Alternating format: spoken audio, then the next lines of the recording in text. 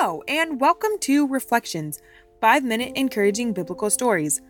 Our last episode described the beautiful protection that our Father gives to us. We also got to learn more about the origins of the phrase, apple of your eye. Then, through reading the next verse in Psalm 17, we saw that the psalmist was feeling oppressed and surrounded by trouble. So that is why he was requesting protection and care from our Father.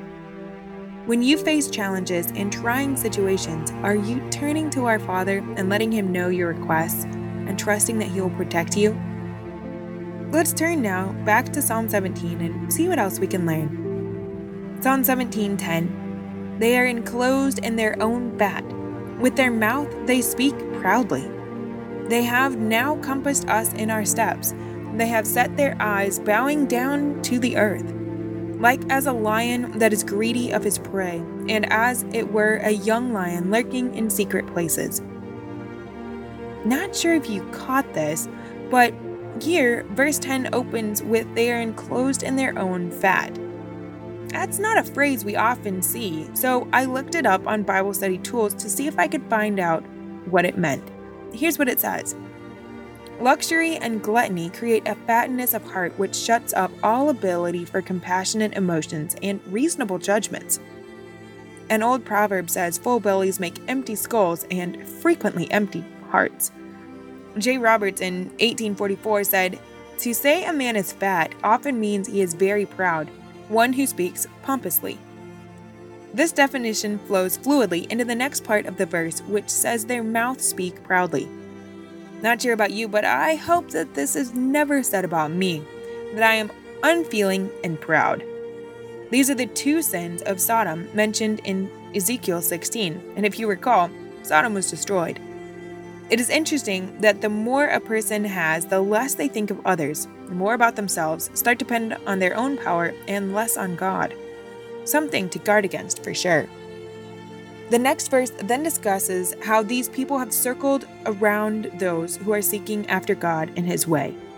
The wicked have not aimed all of their ill intent at one single person, but all who follow the Lord. The prince of darkness hates all the saints for our Father's sake. Yet we have hope in Him and His power to be the Savior and provide a clear way for us through the host that surrounds us. The hatred of the powers of evil are continuous and energetic. They watch every single one of our steps, hoping that one time they may catch us by surprise. This should therefore make us more eager to get in the center and presence of our Father, being led by His actions and carefully mindful of what we say and do. Then it says that they set their eyes on the things of this earth and are bowing down to them. They do not see, want to see, or understand the things of God. Also, a good reminder to not set the things of this earth before our Father or too high, because you see nothing else. They are things that will fade away, while our Father and His plan will never fade. Verse 12 was very clearly and accurately described by Bible study tools, where it mentions that lions are very greedy and cunning, but not more so than the prince of evil and his helpers. They thirst after the peace, joy, hope, care, prosperity, and eternal life that our Father provides for us. We, in our human weakness and sin, are foolish like sheep, but we have a shepherd who is wise, strong, knows the lion's tactics, and is more than a match for his evil force. Therefore, we do not and should not fear, but rest safely in His caring fold and presence, just like the ducklings on their mother's back.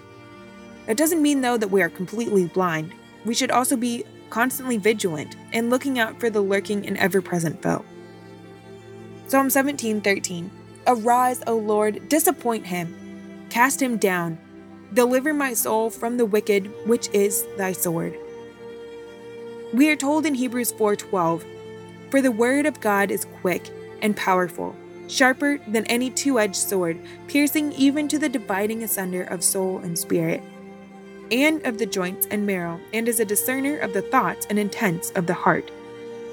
What a powerful and providing Father that His word is as sharp as a sword.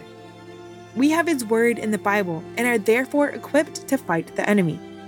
We see here that the psalmist is asking God to save his soul from the wicked, which is something we can all ask for as well.